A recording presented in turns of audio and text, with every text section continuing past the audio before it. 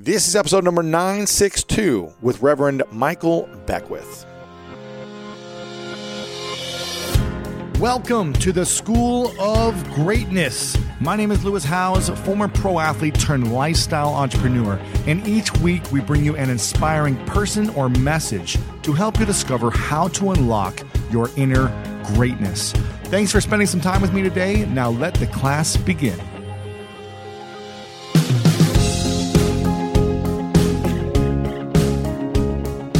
Please, I can't breathe. They're going to kill me. Everything hurts. Those were among the last things George Floyd said before he died under the knee of the Minneapolis police. Protests are still sweeping the country more than a week after Floyd was killed, and I know many of you out there are feeling anger and pain. I am too. The School of Greatness has always focused on positive growth, change, love, and healing, and I realize that racial justice is an essential part of that. So I'm committing to that now, because we can't all achieve greatness and live our best lives if we aren't all truly equal. And I understand there's a lot of work I need to do personally, both internally and externally, and that this work will take time. I'm going to make mistakes. I'm going to say the wrong thing, and you might also. But my intention is to help build a more kind, equal, just, loving world, and I hope that's your intention as well. And today I'm starting by having a conversation with Reverend Michael Beckwith, the founder and spiritual director of the Agape International Spiritual Center. He's one of LA's foremost Black leaders and an old friend.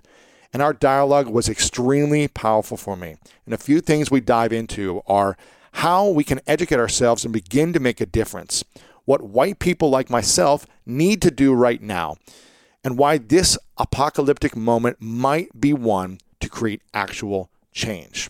I hope you enjoyed this episode, and please share it with a friend if you find this resource helpful. So let's dive into this episode with Reverend Michael Beckwith. But first, I want to thank our sponsor. One of my favorite parts about my job is that I get the opportunity to travel a lot. And in fact, I'm recording this right now while I'm in Mexico. And actually, I was thinking about something that I wanted to share because I get a lot of questions from so many people about different side hustle ideas. So here's one for those of you out there that are on the go a lot like I am, or traveling a lot. When you're staying in your Airbnb on your trips, have you ever thought about how you could be making extra money by hosting through Airbnb while your home is vacant? If you're interested in an extra stream of income, Airbnb hosting is an easy place to start, and it's like giving your home some company while you're away. Your home might be worth more than you think. Find out how much at airbnb.com/host. It's been an emotional journey for this year. Just a year. Yeah. Oh, you mean with everything, the pandemic and everything? For people. It's just been I probably emotional. have cried more in these last 2 weeks than I've cried in like a couple of years. Wow. Yeah. You know, just seeing the video and it's really sad. Memories I've had of racism that I've experienced, and just bubble up. Well, welcome everyone to the School of Greatness podcast. We're super excited about our guest today, the inspirational Reverend Michael Beckwith. Thank you so much for being here, my man. Appreciate you. We've had you on before, and it was one of our favorite episodes and interviews, and people keep talking about it today. And we are in an incredible time right now where there's a lot of pain, there's a lot of anger, there's a lot of frustration, and there's a lot of miseducation, especially by white people. There's a lot of white privilege. I think for millennials have a lack of education and understanding. And I wanted to bring you on because you are such a leader of spiritual hope and inspiration, and you're rooted in love. And I think that's what I appreciate about you the most is your principles and guiding root of love. And that's what I want us to talk about today is how can we be more loving as a society? How can we be more loving as human beings? And how can we be a solution to the problems in the world right now? And I wanted to ask you first, just how are you feeling? Right this moment, I'm feeling good. I guess over the last couple of weeks, I probably have cried more than I've cried in a couple of years. Just witnessing the atrocity and the public lynching that we all saw, obviously brought tears to my eyes. And every time I see it, it's still a visceral emotion about that because it brings up memories as well of me growing up and experiencing, that kind of racism. Not that kind of racism, but racism. Period. But for white people like myself, who most white people have probably never experienced any type of racism, right, the way that you have, in general, I'm speaking. What are some of the types of things that you had to face growing up? To give context to people like myself who never had to walk down the street, wondering if someone's coming behind you, a police officer or... All of that. In the education, I can remember being graded down in my papers because we had to write like a future autobiography. So in junior high school, I wrote I was going to follow in my father's footsteps in law, go to USC, do X, Y, and Z. And the teacher said, "You're never going to go to USC." She dimmed my hope. I mean, I went to USC, by the way. I went to Morehouse. I transferred to USC. But I can remember her saying that people like me, I shouldn't dream that big. I remember telling my mother about that. My mother went up to the school and handled her business. What year is this, or what year? This is junior high school. So this is back in 60s. Yeah. People like you, meaning what? Black people. Wow. Did she say black people? No, she said your people, something like that. Wow. I remember her name. I'm not going to say her name. Yeah. She's probably passed on, or maybe she's had a great change. Who knows? Okay, so that's the educational piece that was. That was in school. It was in school. Okay. I was on the track team in high school. Would jog around my block, pulled over by the police. Where are you going? I got my sweatsuit. I have my LA High. I'm jogging. I'm on the track team. So my mother would make us go down to the police department and file a complaint. That was a part of the rules of our family. Wow. If a police officer stops you, get their badge number, file the complaint. Now, if we didn't do that, we got in trouble. So my mother and dad, they basically had to talk with us about how to get home safely, how to deal with police officers. Yes, sir, no, sir. Get the badge number, file a complaint. So that was just part of our upbringing. And this is in the 60s and 70s. 60s, yeah. 50s, 60s, 70s. I could give you, I don't want to go down that whole list, but I remember at Morehouse College, we rented a hotel for a party. It was like our own version of a frat party. Mm-hmm. And police came, remember, threw me and my guys up against the wall. What are we doing here? He says, we have a room. You can't have a room here, and threw us up against the wall, arrested us for criminal, what was it, some kind of, this is mischief or something, I don't remember what it was. But they're essentially finding a way to make you wrong. Right. So I can go down the list. Right before I started Agape, I spoke at a community in Fullerton. The congregation overwhelmingly wanted me to be their minister. I said, I really don't think I'm a fit for this, but I'll be a guest speaker. They really wanted me. Threw my name into the hat. Congregation wanted me, and then a small group of people started saying that if we bring this black man to be the minister of this church, the property value is going to go down. People are going to start parking their cars on the lawn. There's going to be litter and trash everywhere. And they started this whole thing. And what's interesting about that is that the people in that community, which was mainly a white church, they didn't know that their friend that they were sitting next to was a racist. All the racists thought that everybody was thinking like them. And all the people that were progressive and just into, loving humanity thought everybody was thinking like them. But I show up and everybody gets revealed. And so I eventually said, no, this is not my place to be.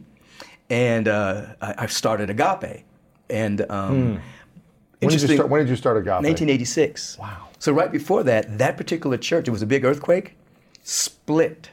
And they had the Fullerton Church. Wow. It split. They had to evacuate their building, and then eventually they hired this woman, and they hired a white woman really fast. They wanted a little diversity, so they hired a woman, and then she stole a bunch of money and left. Oh man! So all the things they were afraid of happening happened by a white woman. Wow.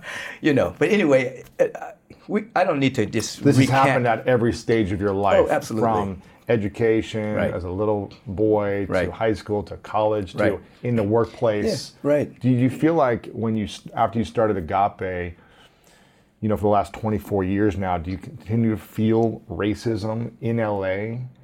As a leader in spirituality, as a leader of a church, as a leader of humanity? Agape, we're in our 34th year. 34 years. Yeah, it's a extremely diverse community. We wanted to build, be an example of the beloved community that Dr. King talked about. Where all people are worshiping together, serving together, growing together. So I'm kind of in a little bubble where that's concerned. So, Right. And because I'm kind of known, I don't really have a lot of things coming at me in that way. I know it's there, And the beautiful thing about the space of Agape is that people come and we get to deal with those issues. Like very soon we're going to have some dialogues where people are going to be able to just come together, like the Rodney King situation. After certain things, the community comes together. Now it'll be on Zoom. Comes together and actually talks it out. They talk about privilege. They talk about how it feels to be black, how it feels to be a woman, how it feels to be gay, whatever the case may be. So it's a safe space for people to really get into the conversation and not avoid it. And then take ownership of perceptions that you might have, that you may have inherited from your parents or whatever, and begin to dismantle and transmute that. So I do know that racism is alive. Racism is still alive. I mean, it's systemic in the culture. I mean, when you look at it from a historical context, you look at 1619 when the first, I don't like to call them slaves, I like to say forced immigrants, that they turned into slaves, arrived. And the United States wasn't even a union yet, It took these Africans to Virginia, and thus began slavery. Now the idea was, in order to justify it, the good Christian people at that time had to say they were less than human. They were like a horse or a dog, cow. So that way they could abuse them, because they're not really abusing a human being. They're abusing these people from Africa that aren't human. So that became a part of the narrative within the fabric of our society. So then when slavery was abolished, then you had the Jim Crow era. You had public lynchings of black men. The point being, laws have come into effect to stop segregation, Jim Crowism, public lynching, slavery, etc. But the underlying narrative is still active in many people. So at this particular time in our human history, you see that the veil has been lifted. So you actually see racial superiority. You see the supremacists rising up, being very bold, like they were in Charlottesville, very bold about who they are, primarily because of who we have in the office at this time, making it easy for that to show up. Why do you feel like they're showing up that way? I think it's two reasons. One, we're in a moment of we're in an apocalyptic moment. It's the apocalypse, which means apocalypse simply means the lifting of the veil. When you lift up the veil, it means what was hidden is now visible. So all these things that have been hidden for a long time, or denied, or people saying you're exaggerating, we can now see it. Right. They're saying, this was just, I'm seeing all these videos saying if it wasn't on videotape, you wouldn't believe it. You wouldn't even believe it. Oh, Sean you're exaggerating. You're making that up. Yeah. So I think because of the energy of people on the planet who have been praying and meditating and doing spiritual work, the planet itself raising its vibration, things are easier to be seen. And then we have this evolutionary trigger who's like a transformational Mr. Magoo in the office who incites a lot of things, so it becomes easier to be seen. So people feel emboldened because of who's in office. Say, it's like a dog whistle. You know what I mean? He says certain things, they're like, okay, let's go rally, And so all of this can be seen now, which was hidden before. And so that's the good and bad news. Yeah. Social media as well, being a landscape for people, every person to have a voice publicly and show these things. Right. So the good news is we see it. The bad news, it exists. The good news is once you can't heal something that you're denying. If you deny that you have cancer, no, that's just a pain in my knee or whatever, and go check. That's not going to heal it by you denying that you have an issue. You have to actually examine it and see it, and then provide what is necessary for your healing. So now that we can actually see abuse of power and force by police departments, We can actually see racism. Now we can begin to have a conversation as to how to dismantle it. And I think that's the time we're living in now. Yeah. So that's the good news of the protest. What's the bad news? The bad news is that the narrative is being hijacked by violent anarchists that are primarily white, that are trying to steal the narrative of the fact that this man, George Floyd, and others that preceded him, unarmed, handcuffed, pretty much subdued, on the ground, was murdered. I have to say by 4 officers. The one that had the knee, the 2 that were sitting on him, and the one that was, not doing anything. Mm-hmm. So I think we gotta ask ourselves sometimes, where are we not doing anything? Yeah. Where are we seeing something or hearing a terrible conversation, hearing a racial slur, and we don't do anything? So he represents the people that see stuff, don't say anything. The man who had the knee on the neck represents just pure aggression, racism, abuse of power. The 2 that were laying on him, aiding and abetting. So everybody has to look at themselves. Am I aiding and abetting? Do I have a knee on somebody's neck? Or am I just looking and not saying anything? I just don't want to have the conversation. It doesn't affect me. It affects us all. It affects us all. And I was reading some anti-racism literature, and there was a section in this literature talking about, for white people, of how to talk about this for the first time. And some of the questions were, and the first time you're talking about it, I'm afraid I don't know enough. Right. The second thing is, I'm afraid to say the wrong thing. Right. And the third thing is, I don't know what steps to take. Right. And I think, again, coming from a place of white privilege, of not having to experience these types of systemic challenges, I think this is what a lot of white people feel. They don't know how to bring it up, what to say, and it's not white people's responsibility to ask people to educate them, but it's more the responsibility to do the research and do the work. Yeah. But what I guess feedback would you give to the white community on how to be empowered and not be afraid? Two things. One, I saw Jane Fonda recently speaking to this, and she was being asked about it, and she's progressive, climate change, anti-war. Yes. She's spoken on a lot of issues, and she admitted that, she was aware racism obviously exists, but she was aware that she was ignorant of a lot of the ways by which brown and black people experience their life on a daily basis. The nuances. And walking into a room, suddenly you're the other, or whatever, Right. So she started researching. She said for the past 3 years, she went and got books, started studying, started reading the historical context, the different ways that this has been perpetrated throughout the years, and she's much more sensitive to it now. Now she can speak to it. So to answer to your question, there has to be research. Yeah. Now, what people need to understand is that racism, bigotry, is not going to be dismantled by black and brown people. It's going to be dismantled by white people. Yeah. We're pointing our finger to it. That just happened. He pulled me over for no reason. Right. I was fired even though that person was hired after me or whatever. We can point our finger to it, but it has to be those that have a level of privilege that actually assist in the dismantling process of that. When white people, I feel like, hopefully I don't speak in too general terms, but I feel like most millennials probably aren't aware of this happening. In the Midwest, they probably aren't aware. I speak for myself growing up. Right. I grew up in a small town in Ohio.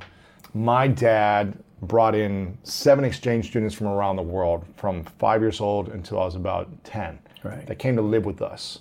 He wanted us to see the world by not having to travel. Right. He brought people from Japan, France, Germany, Brazil. So from a young age, I got to live with brothers and sisters who were 17, 18 of different cultures and races. Right. But there were 2 moments in my life when I realized, things aren't okay in the world. One, when I was 8 years old, my brother got sentenced to 6 to 25 years for selling drugs to an undercover cop. He got out on 4.5 years on good behavior. But I remember at 8 years old, we went to go to the visiting room of the prison for the first time, where they allowed families to come in on the weekends for a certain time. And I go to the prison, and we, my older siblings are there, my parents are there, we go into the prison, we're in the visiting room, and we're sitting at a table of chairs, and as I'm looking around at all the other families and inmates, we're essentially the only white people. Right. And I remember looking around thinking, as an 8-year-old, like, why are we the only white people here? Right. And that was just my first idea of like, this is something happening. That's a great awakening, because we represent 17% of the population, but about 80 or 90% of people in jail. I know, it's in a couple Black million. people are doing all those crimes. Right. And so that was my first, like, okay, I'm an 8-year-old. I'm trying to figure out who I am in the world. What is the world? Right. What am I? I'm a being. I'm growing. And I noticed this. The second blatant instant was when I was living in Huntsville, Alabama, in the South. Mm-hmm. And I remember driving from Columbus, Ohio to Huntsville, Alabama. And as I crossed the border from Tennessee to Alabama, I noticed Confederate flags. Mm-hmm. And I noticed I was driving behind a pickup truck that had a Confederate flag and a shotgun hanging in the back of the pickup truck. And I went to go play arena football in Huntsville, Alabama. I was one of the few white guys, and it was all black guys. Right. And just hanging out with them for 6 months, all my friends, teammates, and going into the restaurants and going to stores and driving with them, just noticing and hearing these stories, I go, like this stuff doesn't happen to me. Right. And I don't have this type of anxiety or fear. Right. And those kind of two moments stick out for me as, wow, there's an issue and there's a problem that I have never had to face, and white people have. We might have faced other problems. Right. Everybody has issues. That. Yeah. Right. But we don't face this. Yeah. Right. That's just. Yeah. So those are wake up moments for you. We actually had a direct experience of something. As I was saying earlier, we represent approximately 17% of the population in the U.S. In the U.S. And how many? What's the population in prison? About 80-90% people of color. Now we're not doing all those crimes. Everybody else is not innocent, you know what I mean? But we're targeted. So, I remember going in department stores, and you right away, somebody's following you thinking you're going to steal something. I'm not a thief, but you're targeted. So just having an extra eye on you. Here's an extra eye, here's a black guy coming in, what's he going to steal, So I think we're targeted because of the color of our skin. So, and then, justice, they say justice is blind. We've known that justice peaks, that justice raises up that little blindfold, and if you're black, Mexican, or poor, you get a different standard of justice than if you're white and rich. You get a harder punishment. Plus, you got to plead out. You have to plead guilty. Plead guilty. To get less of a charge. Even if you're innocent, sometimes it's better to plead guilty, because you're going to lose. You have a public offender, you can't afford it. You're going to probably lose if you go to the jury, which means you're going to get more time. So you had many people in jail who didn't do it, but it was just better just to plead out, get this thing over, and move on. And that's the legal system. That's the legal system issue that we need to fix. Yeah. As well. And plus, justice needs to be blind. I was jokingly saying the other day that, we should have a system when a person comes in, you don't even know what color he is. He's in a box or something. You don't see him. The jury can't see whether this is a white guy or a black guy. That's interesting.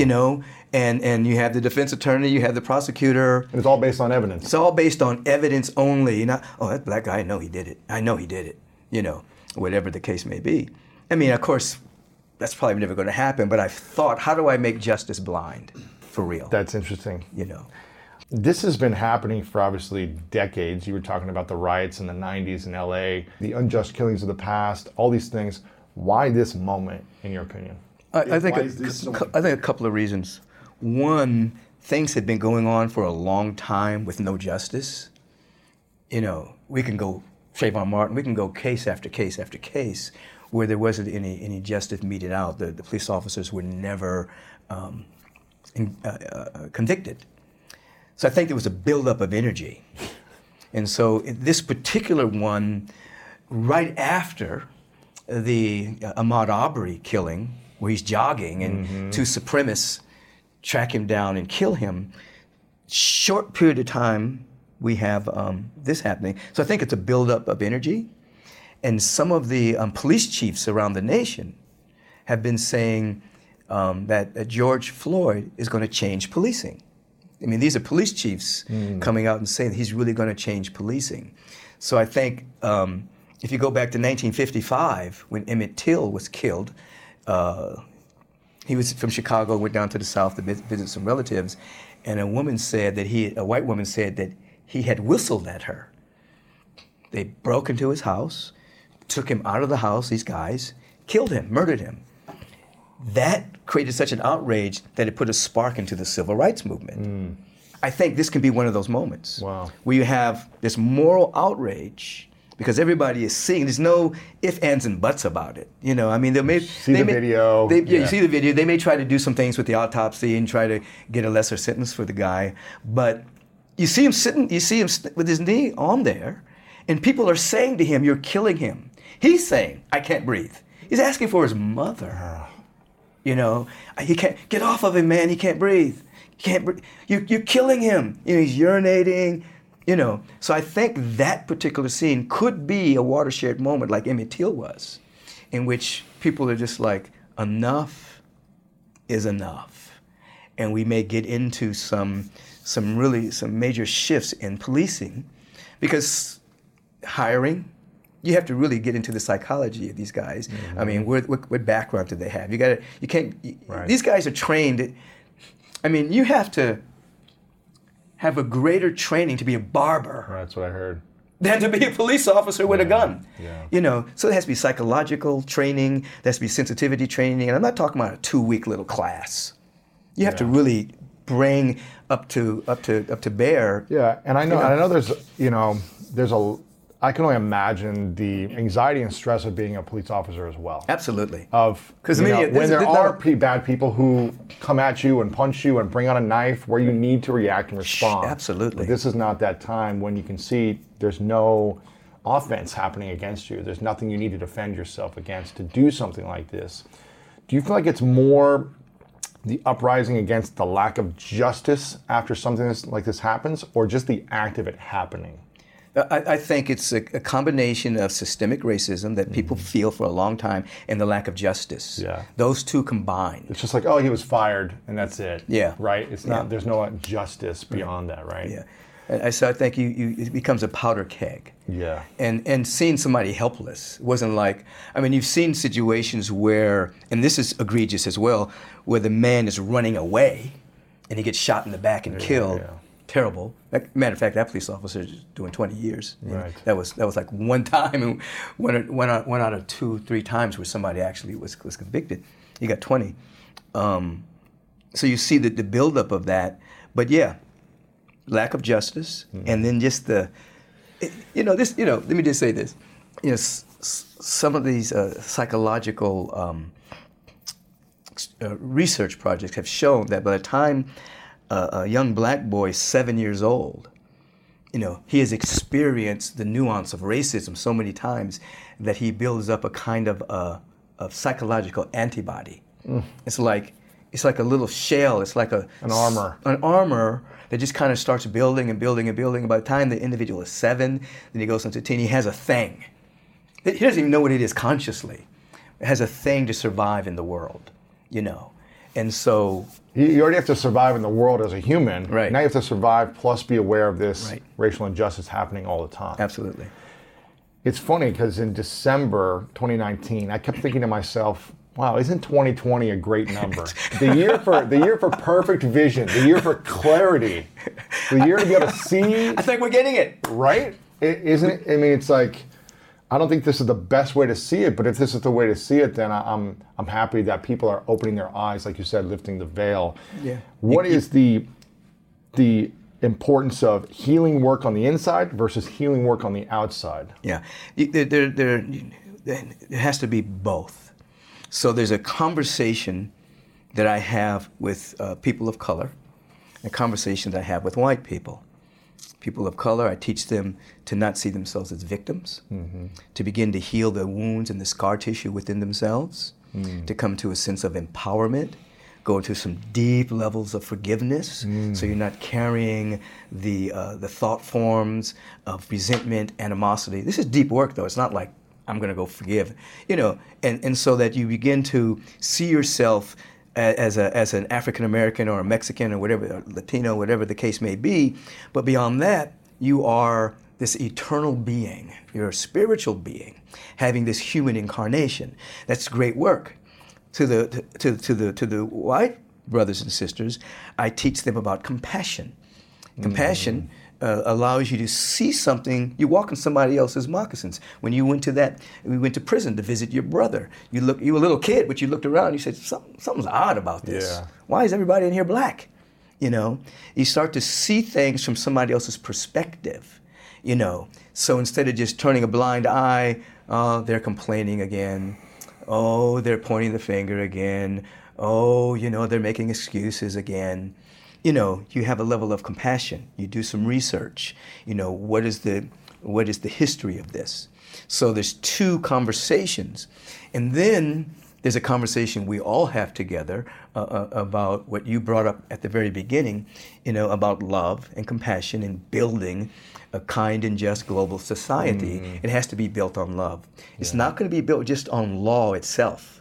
Just as we've had laws against slavery, we've had laws against Jim Crow, we had laws against segregation. Yeah. We have those laws. Sometimes they're enforced, sometimes they're not. But unless in our heart of hearts we come to an awareness of what love is, and it has nothing to do with the color of skin, it has something to do with who we are as spiritual beings, then you can only have an enlightened society with enlightened people. You can only have a loving society with loving people. And so laws are important. I want laws. I want to be able to say, it's illegal for you to lynch me. I want that law. But there has to be something else as well, and that's the shifting of our consciousness. And that's deep work. That's why agape exists. That's why spiritual centers exist. That's why we have self-empowerment. In order to go in and take full responsibility for our own life, our own perceptions, our own opinions. What opinion am I holding that's not congruent with the truth of humanity's excellence? This is not an overnight. Read one book. You're in.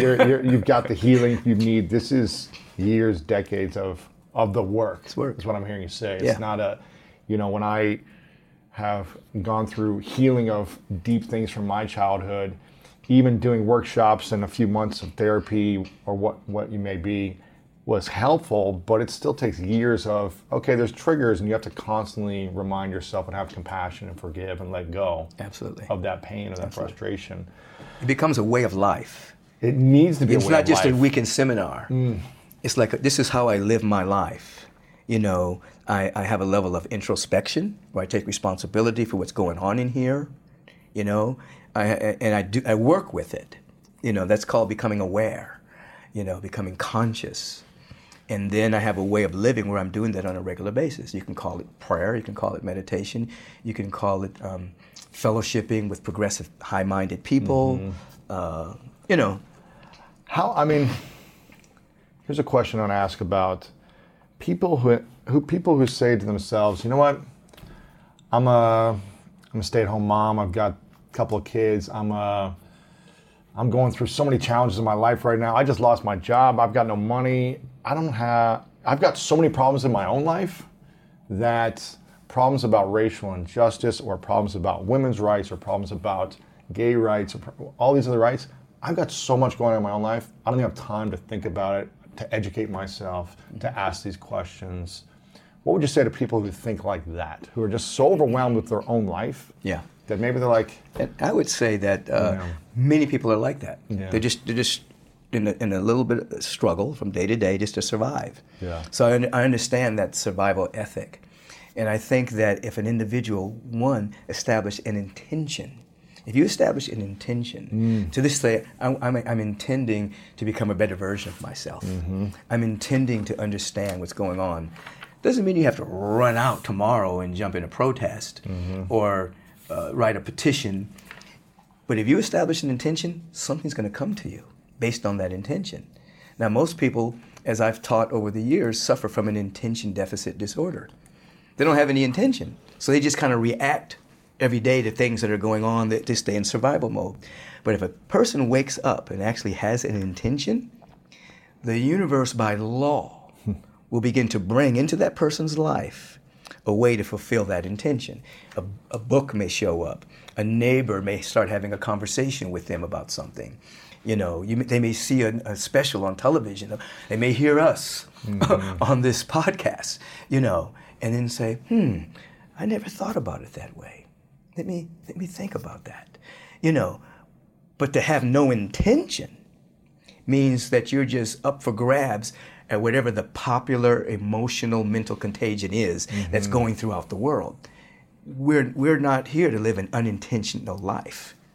So so during this time in human history, we want people to establish an intention. I want to learn more about this. I want to become a better person. I want to be on the right side of history. That's a good intention right there. Yeah. I want to be on the right side of history when all this goes down. I want to be the one to say, you know what? Before I left the planet, I helped build a better society.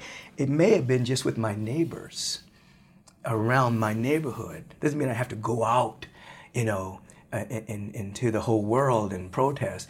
Maybe it's just the conversations I'm having with the lady across the street, you know, and we get into a dialogue and suddenly that's a way of looking at it.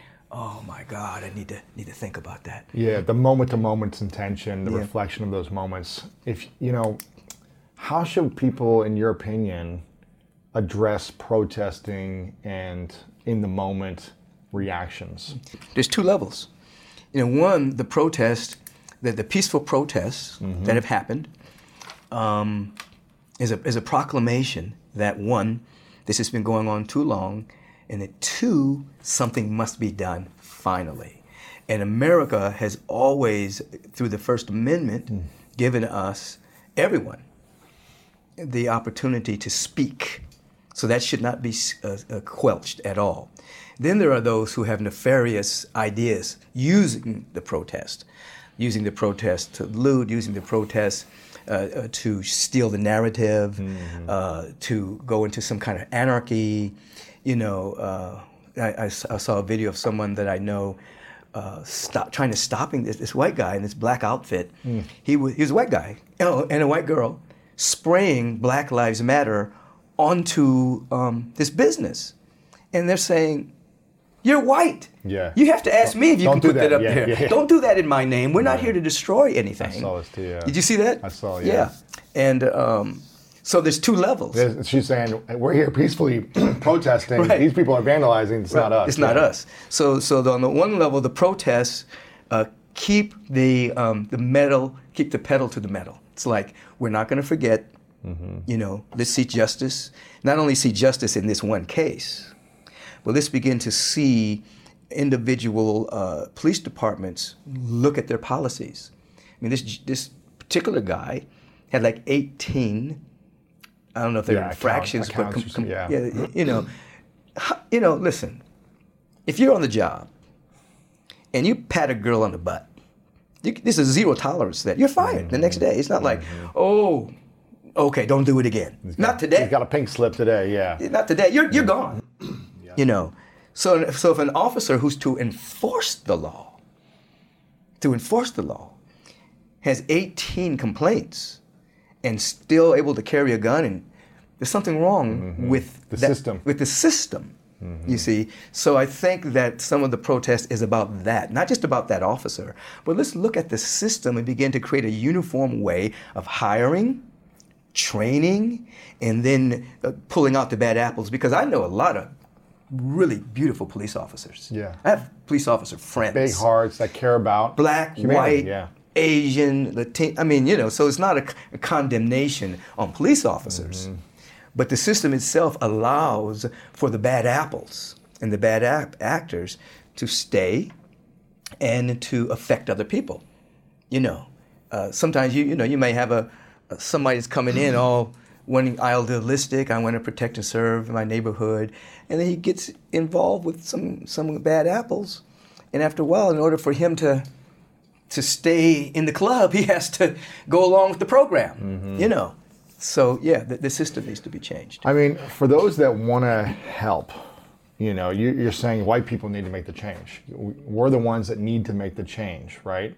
Black people have been the ones pointing at the problem. We're the ones that need to be allies and educating ourselves and being a stand for equality. Right.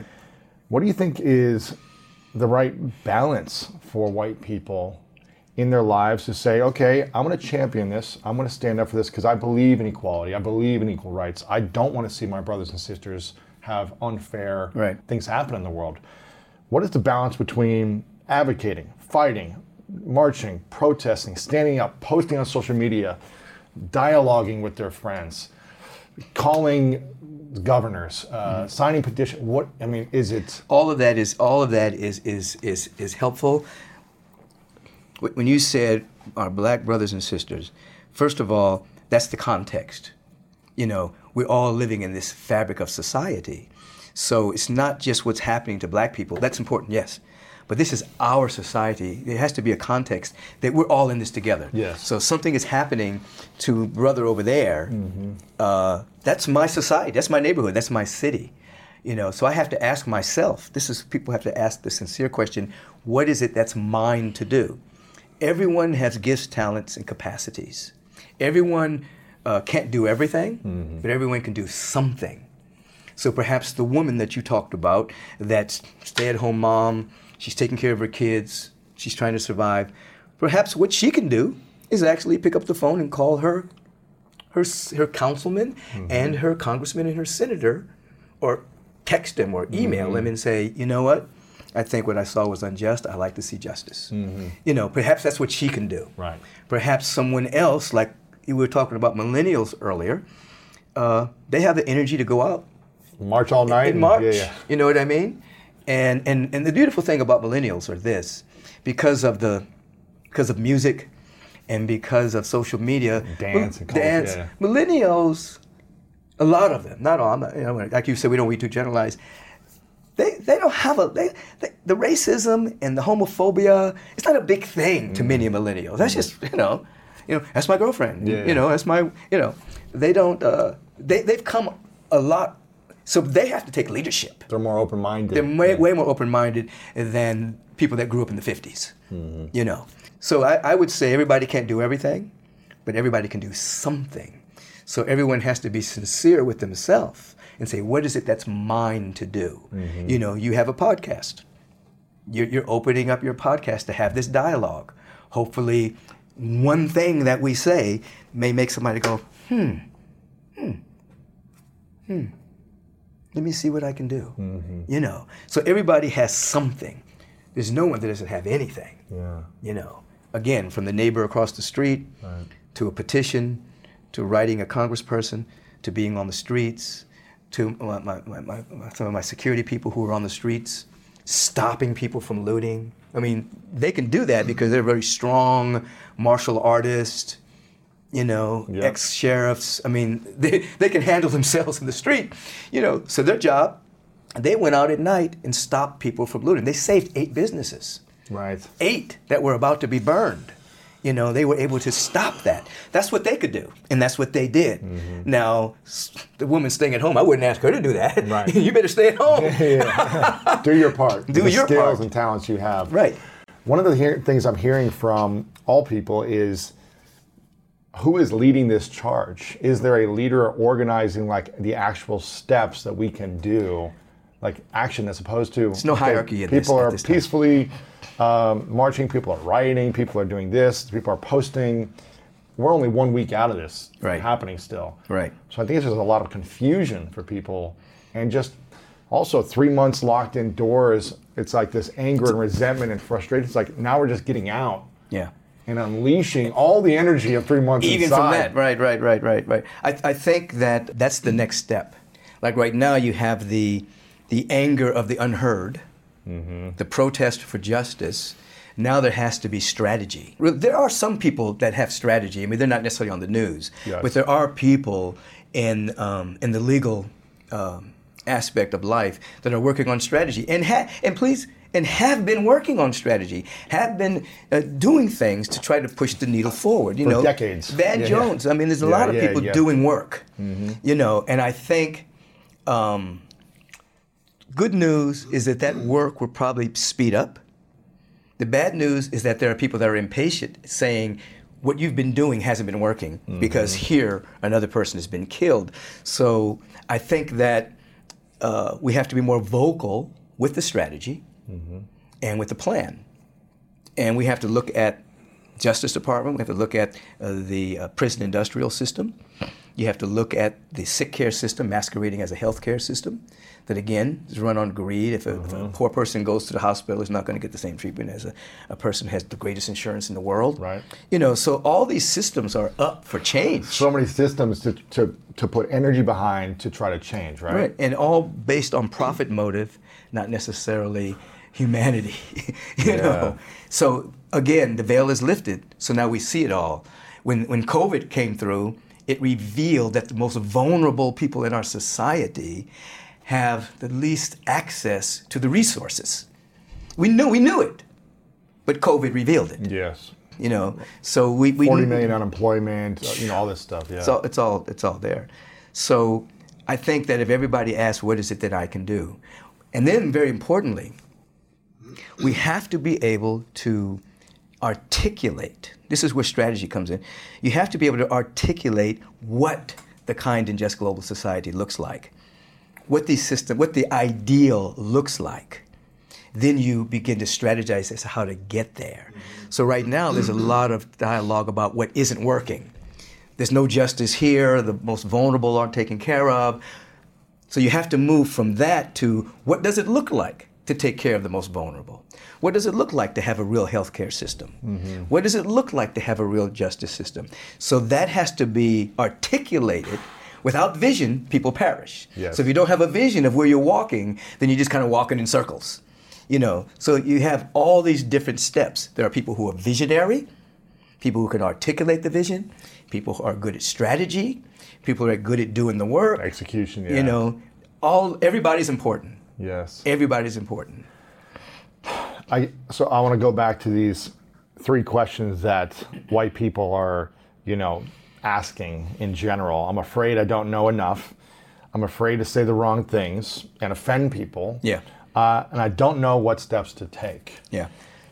For me, if I could end this today, Yeah. like as a man of white privilege, of never going through this injustice, I don't want this to happen. So I want to know what I could do if I could do it today. And I think a lot of white people, I don't want to speak in general terms, but a lot of people, white people I know, they don't want this either. So nobody it's like, wants it. It's almost a feeling of we're ready to do the work. Now, once we figure out the right strategy, we'll execute. Well, here's the deal. You're talking about white privilege. That's a big step. Yeah. Primarily because it's never been acknowledged before. Yeah. I was having a conversation with a woman in Agape about it. And, she kind of knew about it, but at the same time, it wasn't blatant. A white woman. Yeah. Yeah. And then something happened.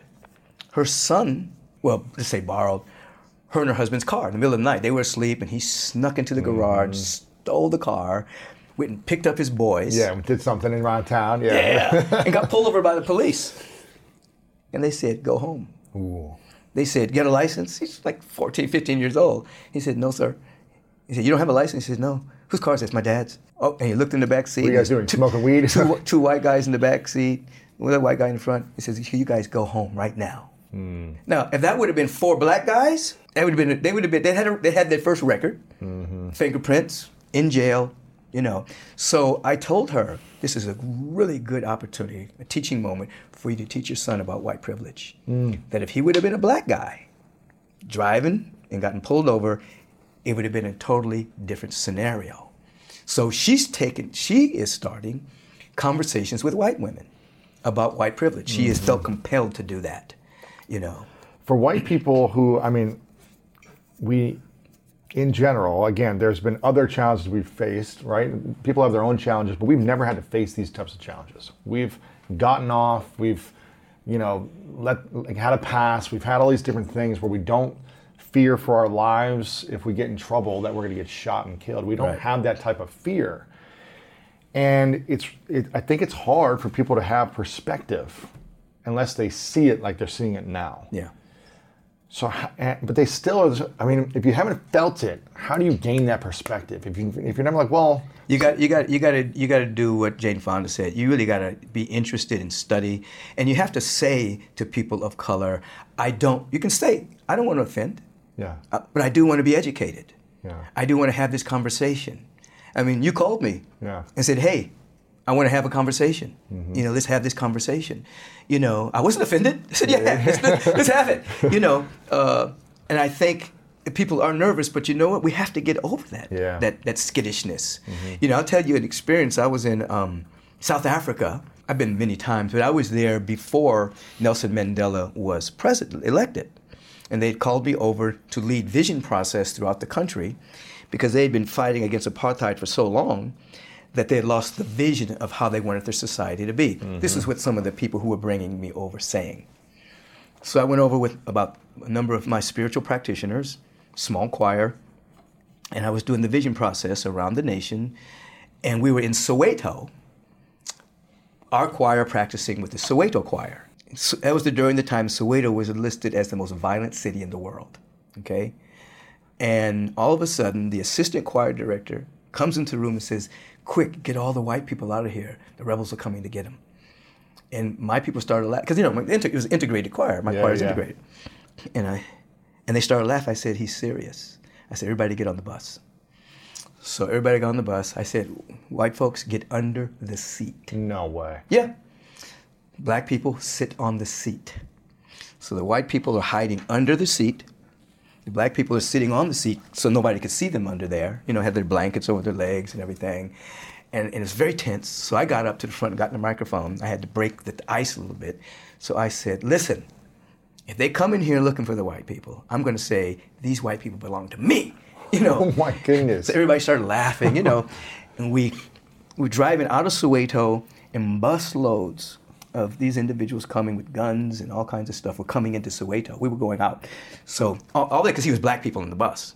So we got out, got back to the hotel, and processed all night. The white people had never had a direct experience of being a minority, never had a direct experience of their life being on the line. This is how black people had been living for decades. Right. You know what I mean? And it changed many of them. I mean, they still go to Agape now, and it shifted their perspective because they had a direct experience of what it felt like to be the other and to have your life threatened. So I wouldn't advocate that for everybody, but maybe a simulated training in school of like history. I thought about that over the years, like having people just move through the experience, have men move through the experience of harassment, of what it feels like. Have white people move through the experience of what it feels like to, you're not going to be hired. Move through the experience of, you're going to be fired first when it's time to be fired. Right. Move through the experience of a police officer, you're driving and you're probably going to be pulled over if you're driving at night and you're the only one, or whatever. But I think that's what compassion is. Compassion is, part of compassion is being able to walk in the moccasins of another person, mm-hmm. and so it can be done mentally, viscerally, emotionally. How would you feel if? It's really like this. How would you feel if George Floyd was your brother? Mm. That was your dad. He had 2 children. Mm. That was you. People have to get a sense of that. That births compassion. So I would say, 1, don't be afraid of having the conversation. This is the time to have the conversation. And you don't have to complete everything in one conversation. Right. But if you just open the door, then that becomes territory that you can talk about. Because before you might only be talking about sports, or you might only be talking about that latest movie that you saw on Netflix or whatever. Now that territory is open, and if I see Lewis, I see so-and-so, we can talk about it. We can have conversation and have greater insights. I think one of the things that I've seen in the last week since all this has come about on social media is I think people who are afraid who are on the right side to speak up for being judged one way or another, for saying the wrong things, for people being shamed for doing it the wrong way, or I feel like certain people feel judged, like no matter what I do or say, I'm going to get attacked. Yeah. And I think you need to overcome, like, it's going to happen. It's going to happen. You're going to be judged for, oh, you're just doing this to do it, or do you really care, or you put the wrong hashtag, or it's like you aren't really educated. Right. I think you just got to be willing to say, I'm going to get judged. People are not going to like you. People are going to be upset at you. You're going to offend people. You're going to hurt people. And I think going back to your point of intention, it's like if you have the right intention and you know you're doing the work and you're doing your best, you say, hey, I'm trying to figure this out. Like, I'm going to make mistakes, but I want to be on the right side. So let me know if I can be better. I think you got to take that approach. Absolutely. It's called courage. It's not fun to get criticized constantly. There are haters out there. If you go on your social media and write the word blue, they're going to say, blue! Green! No, it's green! There's always haters that are looking for an argument and looking to put somebody down. They're there. It's going to happen. It's going to happen. They have a low level of self-esteem. Many of them aren't doing anything with their own life. There are haters there. So yes, if you try anything new, you're going to be hated. I've said over the years that mediocrity attacks excellence. Ooh. That's what it does. Mediocrity always attacks excellence. So if you start walking towards excellence, mediocrity is going to rise up and say, what the hell, who do you think you are? Why do you think you can have a big podcast? How do you think you can change? What are you doing? You can't do that. You came from this kind of family. No. Mediocrity is going to attack it, but you keep on going. And then after a while, mediocrity and the haters create a level of resistance that allow you to go higher. That's what life is.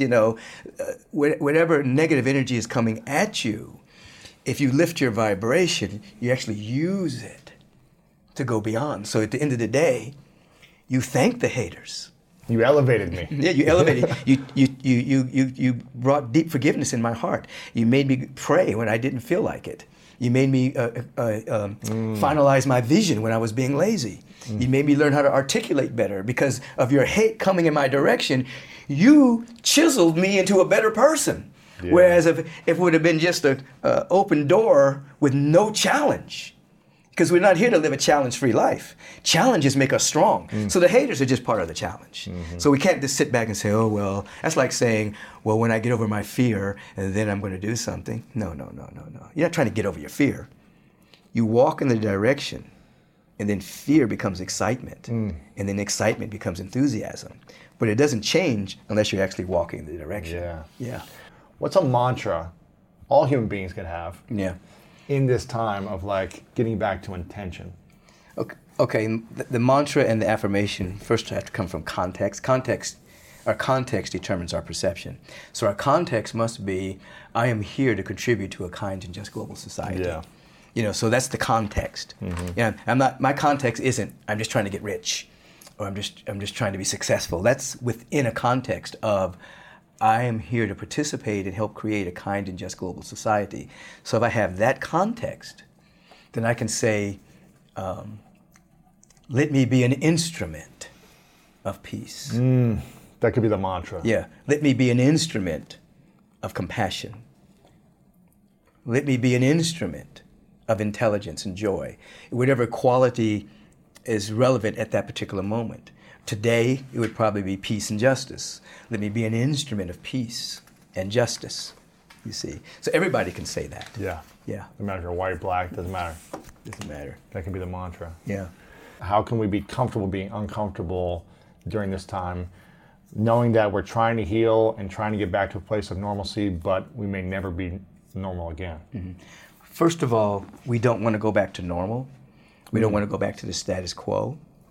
The status quo is where systemic racism lives and where injustice lives.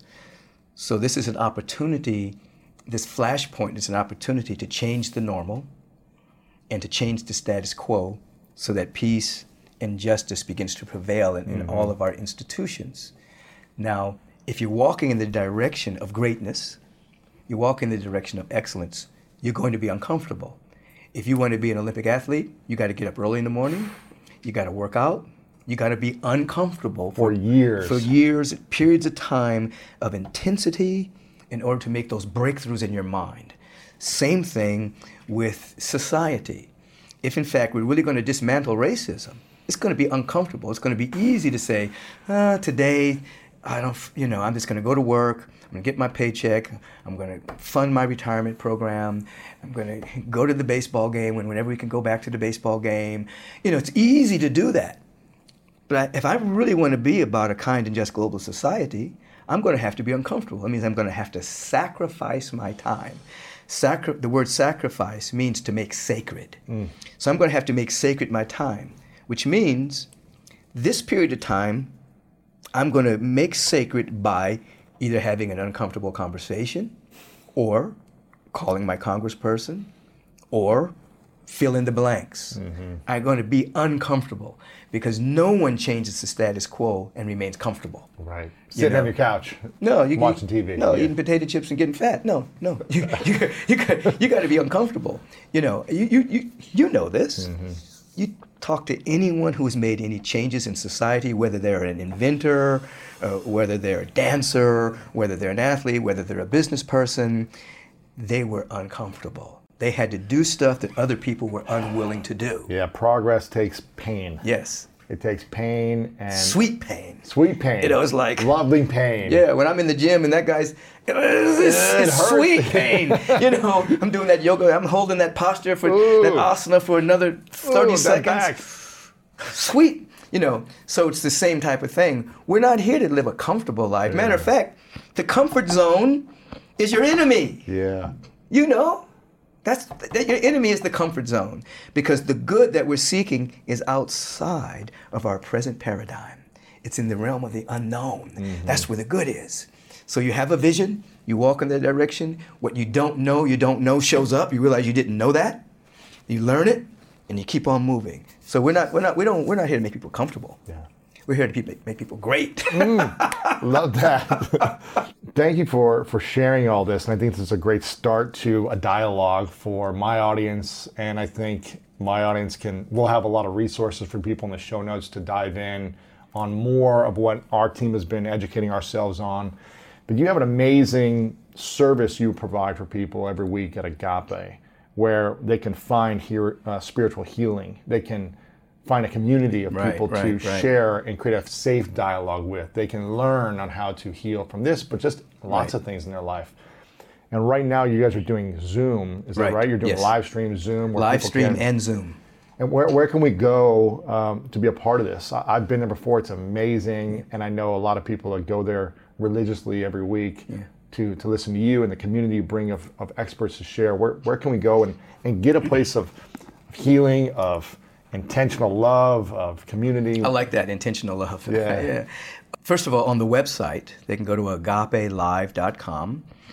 Every Sunday, 6:45, 8:30, 11, they can see the services. The first service is a meditation service. I teach meditation. I love this. Yeah. And then the next two service carries the inspirational message aspect of life.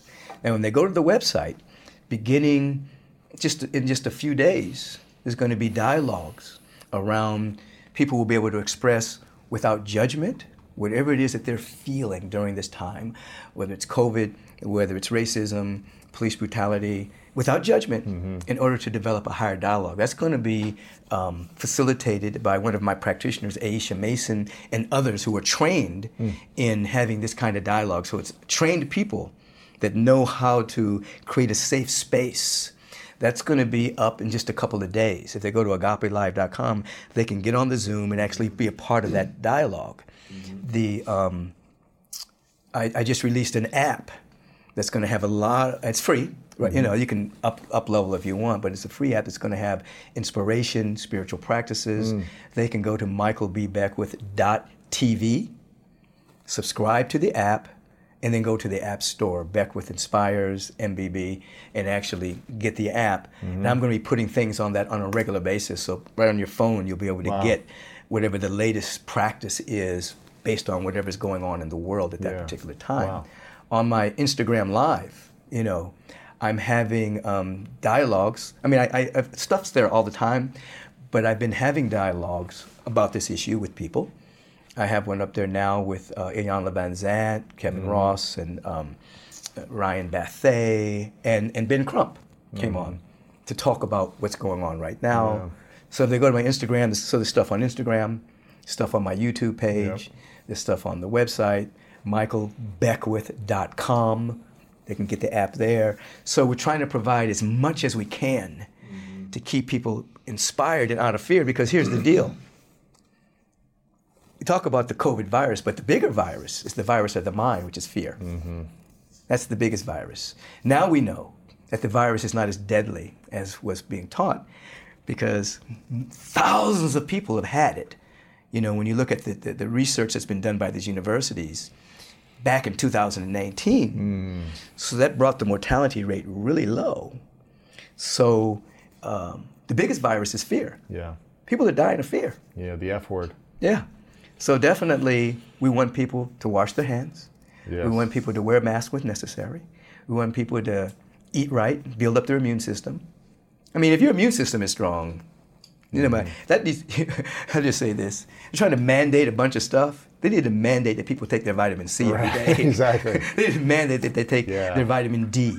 They need to mandate that they go outside and take their shoes off and get in the ground so they get new microbes so the immune system starts to work. Because what's dangerous is if people are at home quarantining and they're not getting any new microbes and new germs to fight, the immune system shuts down. Yeah. I know this isn't what we're supposed to be talking about. But anyway, all of that will be on my website. You know, just information on how to stay, how the immune system to stay strong spiritually, mentally, and physically. Yeah, the answer, you've got a lot of books. I like this one. I like short books because I'm a slow reader, but the answer is you is a good one. Heart Sets and Mindsets for Self-Discovery.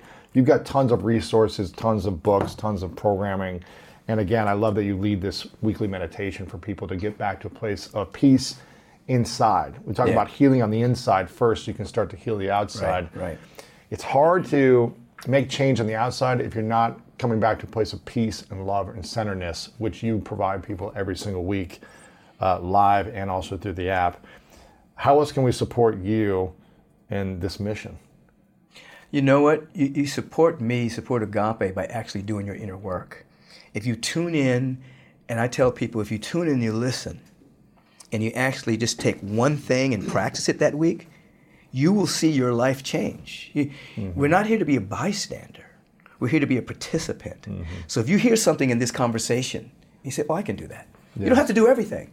But if you take one thing and you actually do it, I tell people to do this for 7 days. And then next week, you'll hear something else. Actually practice it for 7 days. Don't just say, oh, that was good. I liked the way he said that. Implement. You know, actually do it. That's how you help. Because what are you doing? You're building a better being. It means you're building a better neighborhood, a better city, better state, better nation. Yeah. So I teach, I'm not here to gain followers. I'm here to train spiritual leaders. I'm not looking for followers. Let's follow Beckwith. No, I'm not. That's not my thing. My thing is to train people to be leaders and to realize they have an inner authority within themselves. They could be just as tapped into the wisdom and the guidance and the intelligence that anyone is tapped into, because this presence that's never in absence doesn't make special people. Yeah. It makes everyone with equal access to the wisdom and the love and the peace, but you have to participate in it.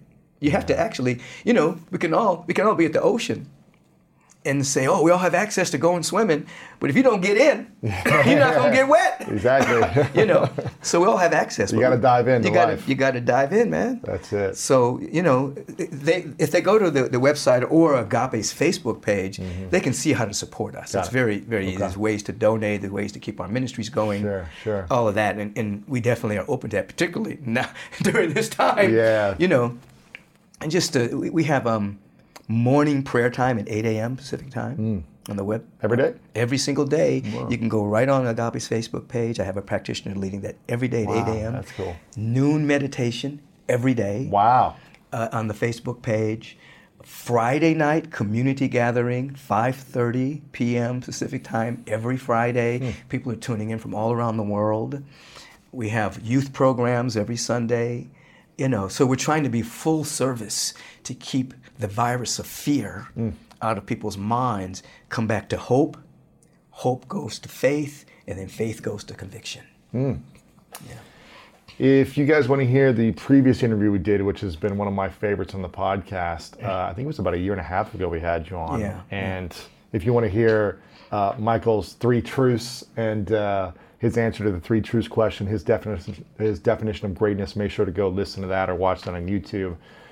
Michael, thank you so much for being a leader of love, of faith, of peace during this time, and I hope we can do more. Hopefully, maybe we'll do an Instagram Live here soon after this comes out and talk about this more. So let's keep the conversation going. We're just getting started. Thank you for the invitation. Appreciate you, brother. Thanks. Thank you. I want to give a big thank you to Michael Beckwith for coming on and sharing his wisdom, for giving us some spiritual guidance on how we can approach this time, now and moving forward. I think there's so much more we get to take action on, we get to learn and educate ourselves on. And again, here at the School of Greatness, we want to be a place that is a powerful resource for you to help you on this journey and educate yourself. So thank you again so much for listening and for being here with us on this journey. And remember to go back and check out my first podcast with Reverend Michael Beckwith as well, if you haven't already heard it. And I'd love it if you can join me in doing the work to help reform our society and heal our country. This is just the beginning. We have a lot of work to do, and I'm grateful that you're here on this journey with me. Make sure to stay connected with me on social media, as we'll be posting more resources over there, as I want to have a dialogue with you and the entire community. And make sure if you have any questions for me directly, please text me, 614-350-3960. And I want to leave you with this quote by Dr. Martin Luther King Jr., who said, "The ultimate measure of a man is not where he stands in moments of comfort and convenience, but where he stands at a time of challenge and controversy." I hope you enjoyed this episode and you're going to take action today in your own way. I'm sending you lots of love, and you know what time it is. It's time to go out there and do something great.